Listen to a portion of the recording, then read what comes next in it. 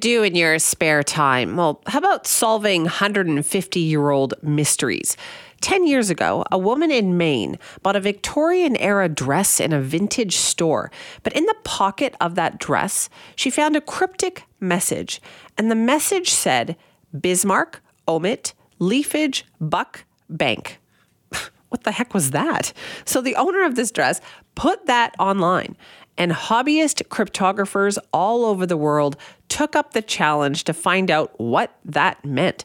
It took 10 years, but it was actually solved by our next guest. Wayne Chan is a University of Manitoba computer research analyst and is with us to tell us all about how he did it. Well, Wayne, thanks so much for joining us. First off, let me ask you, how did you first hear about this big mystery?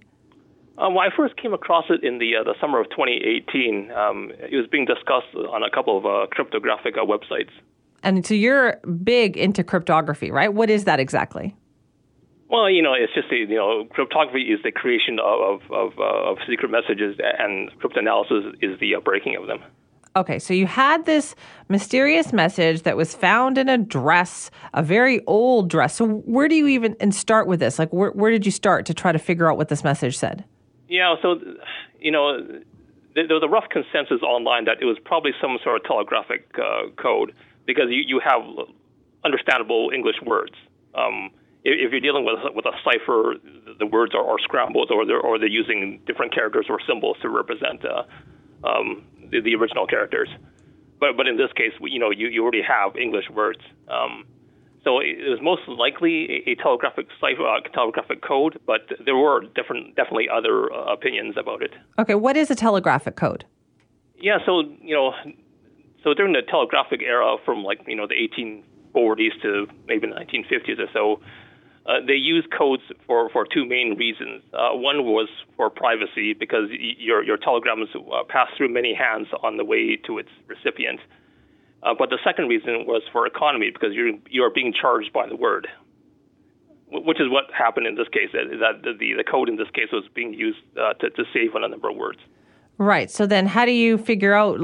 They would have been quite personal, right? Weren't there different types of codes? Oh, yeah, absolutely. That was a problem. I remember writing down in my notes back in 2018 that the general consensus is this would be unsolvable unless we found the right code book. But that's like looking for a needle in a haystack, because they produced hundreds of code books during this era. Okay, so then how did you start? Where did you find the code books? What did you do? Right. So in 2018, I thought it was a different type of code book. So basically, after a few months, I gave up because I wasn't getting anywhere. And then I really didn't look at it for another 4 years until the holiday season of 2022. And then what happened? So then I did. So then I decided to look at it again, but I first made sure that no one had cracked it in the last 4 years, and I was really surprised that no one had figured it out. So I decided to take another look at it.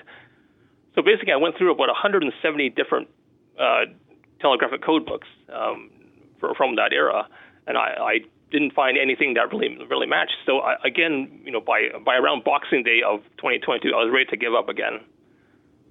So I decided, I'm not getting anywhere by looking through all these code books, and there's a good chance that the code book that I need, might have had limited distribution. It might not even be there might not be any surviving copies of it by this time.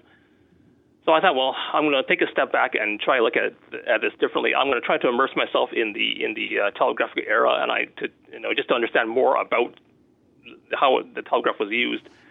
So I decided to start looking at literature about the telegraph from that time period, from like the 1880s. And that's when I was just flipping through a book from 1880 that talked about different uses of the telegraph. I was just reading a chapter about weather codes, and then they gave a couple of examples of this weather code. And I was thinking, that kind of looks like my code. So that's what led to today's solution. Wayne, what amazes me about your description here is that you're talking about your hobby. This is not your full-time job, right? No. Right, exactly. I basically only do this during my holidays. Only during your holidays. So you read these books about, where do you find all the information? I'm sure the internet is great, but some of these books and things you're talking about, where do you find all this? Yeah, so for these old telegraphic code books, some of them are online, although in a lot of cases you only have like excerpts of a code book. Like they might show like a one page from a code book. Others, my university library had a few of them. I had one copy, like a physical copy of a code book from the 1880s. But other like the one that finally matched this code, I had to like obtain a microfiche of it. More research. So basically, my university library had to contact some library in the U.S. to find a microfiche that contained this code book. Okay, all because you recognized one word in there. You were able to figure out that one word was a weather code. Not one word. Like the example they gave was like 6 words, like you see in the dress code, right? So and then but the format of it looked familiar, and because I've been looking at the dress code for so long that the wording, the words that they used look similar to what was in the dress code. Okay, so what did you find out then? When you cracked it, what did it say? Okay, so it turns out that there are weather observations, and these observations were done by the U.S. Army Signal Corps, or Signal Service as they called it back in the 1880s. And the reason for that is that the Signal Corps was the National Weather Service for the United States back during this time period. So the message, which originally said Bismarck, omit, leafage, buck, bank, what did that actually mean? Okay, so Bismarck is just Bismarck, North Dakota, right? Okay. Omit was the air temperature and the barometric pressure. The temperature was 56 degrees Fahrenheit or like 13 degrees Celsius. Leafage was the dew point temperature, which was 32 Fahrenheit or 0 Celsius. And leafage also stood for the observation time, which was 10 o'clock at night.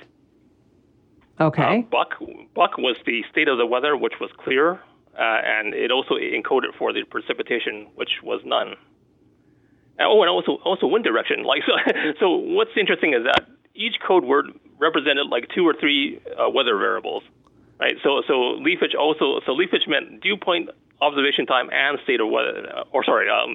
Buck, I should say. It represented state of weather, precipitation, and wind direction. And then what was bank? And bank was the wind speed, which was 12 miles an hour.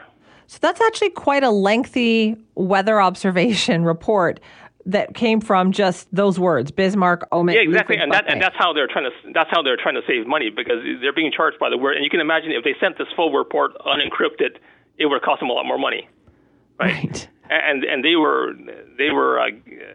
had like almost 200 weather stations across the U.S., so they would be sending these reports like 3 times a day. Right? That is so cool, Wayne. And you cracked it. It would have cost them a lot of money to do this if they didn't encrypt the messages. So right.